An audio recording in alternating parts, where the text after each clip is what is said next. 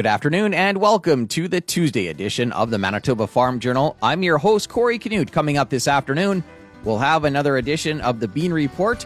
Also, we'll get a market update from Brennan Turner with Combine Ag. And up first in today's Country Comment, we'll chat with Alan Monroe, the owner of Killarney Auction Mart. The latest farm news and market numbers all coming up over the next hour. The time now is 12 o'clock. Here's a look at our local news. Good afternoon. You're listening to the Manitoba Farm Journal. Many cattle producers are continuing to struggle with the dry conditions. Killarney Auction Mart owner Alan Monroe chatted with Golden West reporter Barry Lamb. You know, as far as the conditions out there, I guess with the weekend, a little more precipitation, Alan, but overall, what are conditions like out there right now for producers? We'll say we're getting these little shots of rain that green things up and give us a little bit of optimism, but the crops are slow emerging. The pastures are very slow. There's a lot of guys still feeding their cows, not wanting to throw them out on the pasture and damage what is there. The rule always was, a day in the spring can give you a week in the fall as far as grazing. So, guys being very cautious, but it's just very, very slow coming, and say we're seeing a lot of action at the market this June that we normally wouldn't. What's happening with the markets? You normally, taper off a bit, but as far as sales and what's taking place, what's under consideration? Well, I was just talking to the guys this morning. I think we're going to put a sale on June 28th, adding on there because we're getting a number of cattle booked for the 14th. We'll likely have some cow-calf pairs to sell that day again. So guys just digging a little deeper, selling those cattle they were planning on grassing, maybe moving those heifers they were planning on breeding. There's talk of some of those early calvers maybe pulling some of those calves off and putting them on feed and preg checking and say just trimming all the fat they can. And try and make sure that they maintain enough grass and feed, for their nucleus herd. It's getting it's getting desperate. With this movement of cattle and the feed situation, at the end of the day, is that a big hit for them in the pocketbook, or how much of a hit will it be overall? Well, it's a little bit of survival mode, to be quite honest, because the feed is not out there. You can't just go buy a load of round bales right now.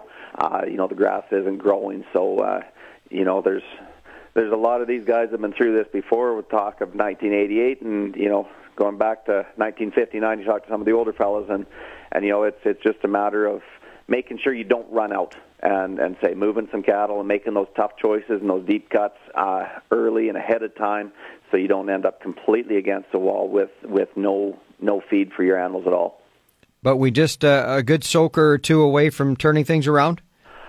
It'll certainly help. The hay crop it would take an absolute miracle to give us a bumper hay crop. But I guess, we're an optimistic bunch. But, if we can at least get the grain crops going and guys can have some straw and some other options that they'll look at to get through winter. And, it's a long time from chopping corn. So we are hopeful, but it's very dry. And say, if we get a few tenths every few days, that could keep us alive, but we do need that good soaker.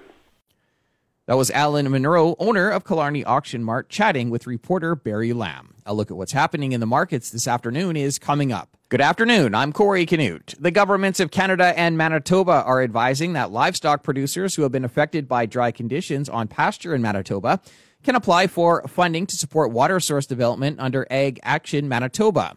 Funding is provided through the Managing Livestock Access to Riparian Areas Beneficial Management Practice under Ag Action Manitoba Assurance. Eligible items include water source development, solar, wind, or grid-powered alternative watering systems, permanent fencing to restrict livestock access to surface water and dugouts, and permanent pipeline development. Any projects for water source development occurring after April 1st are eligible. Applications are now being accepted and will be reviewed on an ongoing basis until September 1st. And we caught up with Alan Monroe, owner of Killarney Auction Mart, to find out how he's dealing with the situation. We're getting these little shots of rain that green things up and give us a little bit of optimism, but the crops are slow emerging. The pastures are very slow. There's a lot of guys still feeding their cows, not wanting to throw them out on the pasture and damage what is there. The rule always was, a day in the spring can give you a week in the fall as far as grazing. So, guys being very cautious, but it's just very, very slow coming, and say we're seeing a lot of action at the market this June that we normally wouldn't. The Manitoba Paulson Soybean Growers is giving an update on the soybean crop. Here's production specialist Cassandra Kotchik. Soybeans are mainly at the emergence to unifoliate stages across the province, but soybean crops overall range anywhere from ground crack in the later seeded fields to the first trifoliate stage in the earlier seeded fields. We're seeing a lot of uneven plant stands right now in soybeans and also wide variability in development. She notes field peas are mainly at the V5 to V6 stages. That was a look at today's farm news. I'm Corey Canute.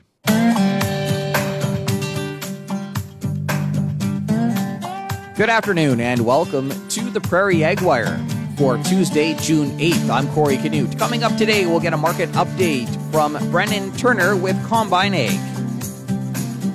Today, Glendalee Allen Vossler talks with market analyst and CEO for Combine Ag, Brennan Turner, about some of the key things impacting the commodity markets right now.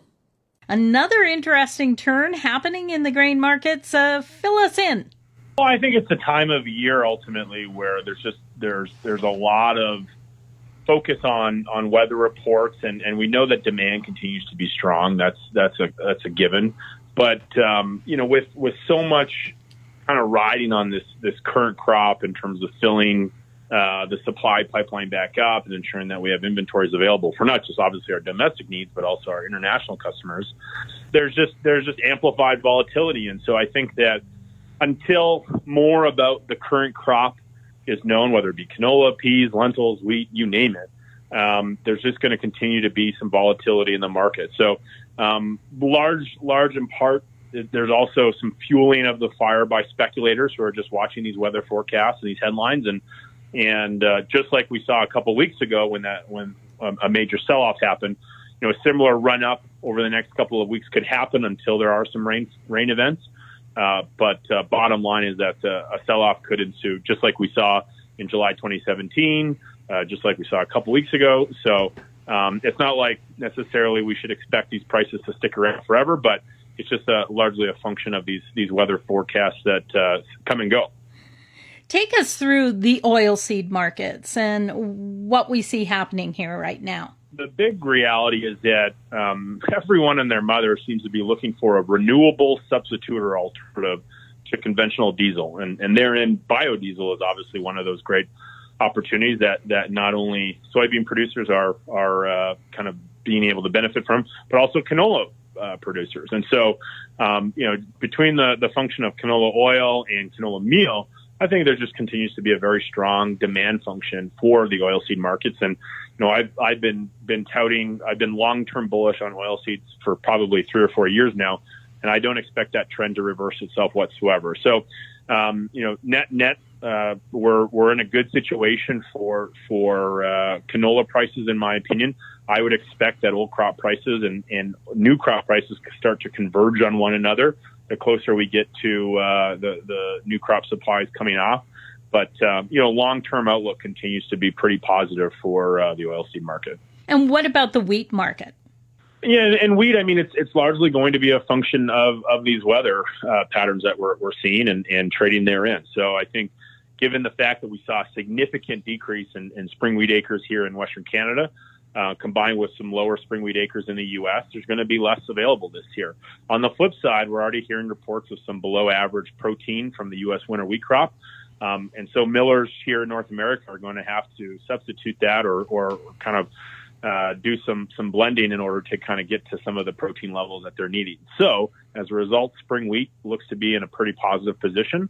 But again, a lot of this will hinge on the weather. So I think that there's going to be certainly a lot more wheat coming out of the world this year. Expectations are for a record year. Australia's looking pretty good. Black Sea and the EU are looking pretty good. Expect to see some bigger numbers in the upcoming WASDE report from those areas. And, just given the fact that we continue to produce high quality products here in Canada, I think Canadian producers should be able to benefit from this. That being said, key message for producers today? I think it continues to be on focusing what you can control, and that's what's going on in the field right now. If you're not necessarily comfortable with your new crop sales, this might be a good time to think about locking in another 5 or 10%, even for that matter. At the end of the line, I mean, like we're in a year where this is going to be an opportunity to strengthen the balance sheet, and you don't necessarily need to make big bets in order to do that. So something to keep in mind, and it's a lot easier to just fill contracts at harvest time versus contracting grain at the harvest lows at harvest time. That's Brennan Turner, a market analyst and CEO with Combine Ag. For Golden West, I'm Glendalee Allen Vossler. Thanks, Glendalee. That's it for the Prairie Ag Wire for today. If you have any questions or opinions to share, send them to us by email, thefarmdesk@goldenwest.ca. On behalf of Glendalee Allen Vossler, I'm Corey Canute. Thanks for listening and have a great afternoon. The Prairie Ag Wire will return tomorrow on the Golden West Farm Network. Time now for a look at the farm calendar. The Canadian Angus Association annual general meeting takes place online June 10th, starting at 6 p.m. You visit their website for details. Canada's Farm Show goes virtual this year, June 16th and 17th. Go to canadasfarmshow.com.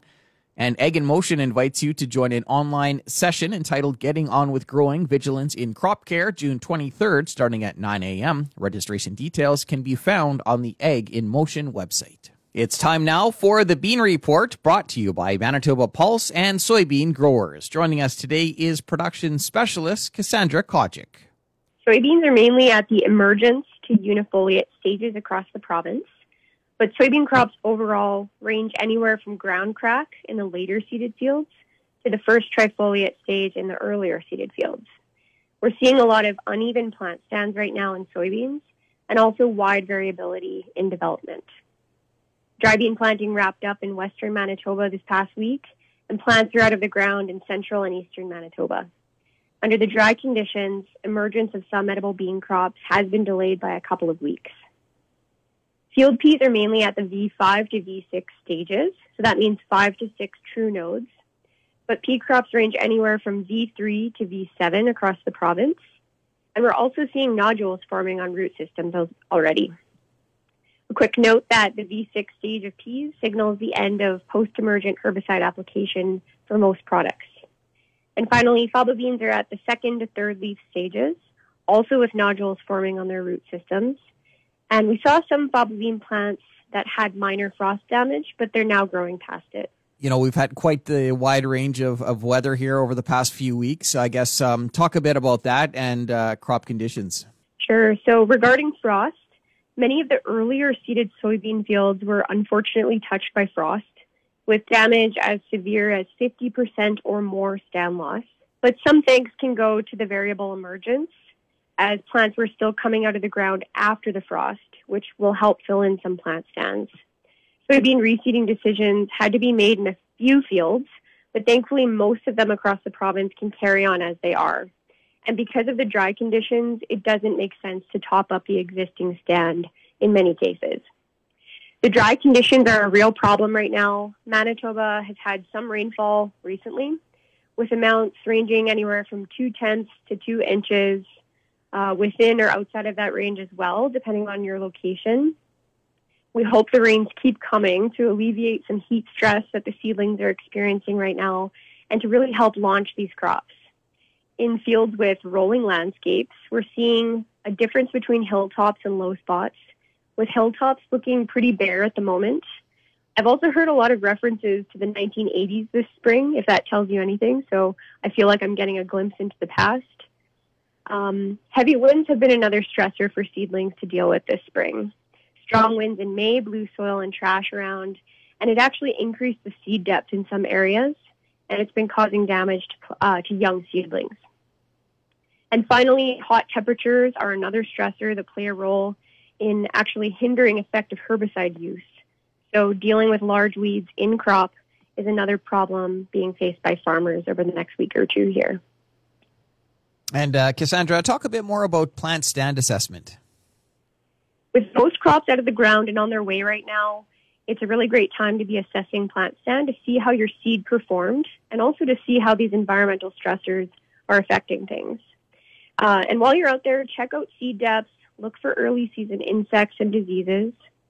For plant stands, the ideal range for soybeans is 140 to 160,000 live plants per acre. For field peas, your ideal stand is 320 to 360,000 plants per acre. And for dry beans, there are a lot of values, and it varies among market classes and row spacings. For more info on crop conditions, optimal plant stands, and early season pests, find more in this week's Bean Report email coming to your inbox on Wednesday. And if you're not signed up for the email, you can do so on our website homepage, manitobapulse.ca, or reach out to any of us at MPSG.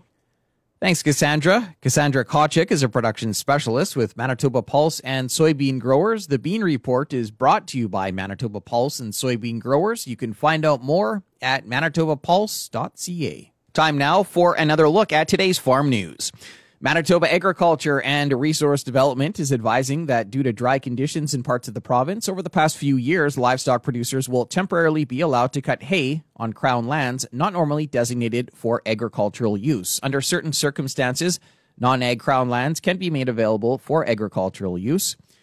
The Agricultural Crown Lands Leasing Program will administer the use of available land and provide necessary permits. This year, the department has proactively posted a list of lands available on the website that will be allocated by draw on June 11th, including unallocated ACL forage lands. After further review, additional land has been made available. This additional list is now posted with an allocation draw date of June 21st. And we checked in with the owner of Killarney Auction Mart to find out how the dry conditions are impacting cattle producers. Here's Alan Monroe. There's talk of some of those early calvers maybe pulling some of those calves off and putting them on feed and preg checking and say just trimming all the fat they can and try and make sure that they maintain enough grass and feed for their nucleus herd. It's getting desperate. Manitoba Pulse and Soybean Growers is giving an update on the dry bean crop. Here's production specialist Cassandra Kawczyk. Dry bean planting wrapped up in western Manitoba this past week, and plants are out of the ground in central and eastern Manitoba. Under the dry conditions, emergence of some edible bean crops has been delayed by a couple of weeks. She notes soybeans are mainly at the emergence to unifoliate stages across the province. And as part of McCain's 2020 Global Sustainability Report, the company is pledging that it will be implementing regenerative agricultural practices across 100% of its potato acreage, representing 370,000 acres worldwide by the year 2030. McCain says this transition will restore and protect soil health and quality and look to natural processes to control pests, prevent plant disease, and strengthen crops against severe weather events. I'll be back after this to wrap up today's program. We've come to the end of another Manitoba Farm Journal. I'm your host, Corey Canute. If you have any questions or comments, you can reach us by email, thefarmdesk@goldenwest.ca. Today's closing numbers with more in-depth commentary on what's happening in the markets is coming up at 10 to 2 on the Markets Farm program. Coming up on tomorrow's show, we'll take a look at the weekly crop report. Thanks for listening and have a great afternoon. Hope you can join us back here tomorrow starting at 12 noon.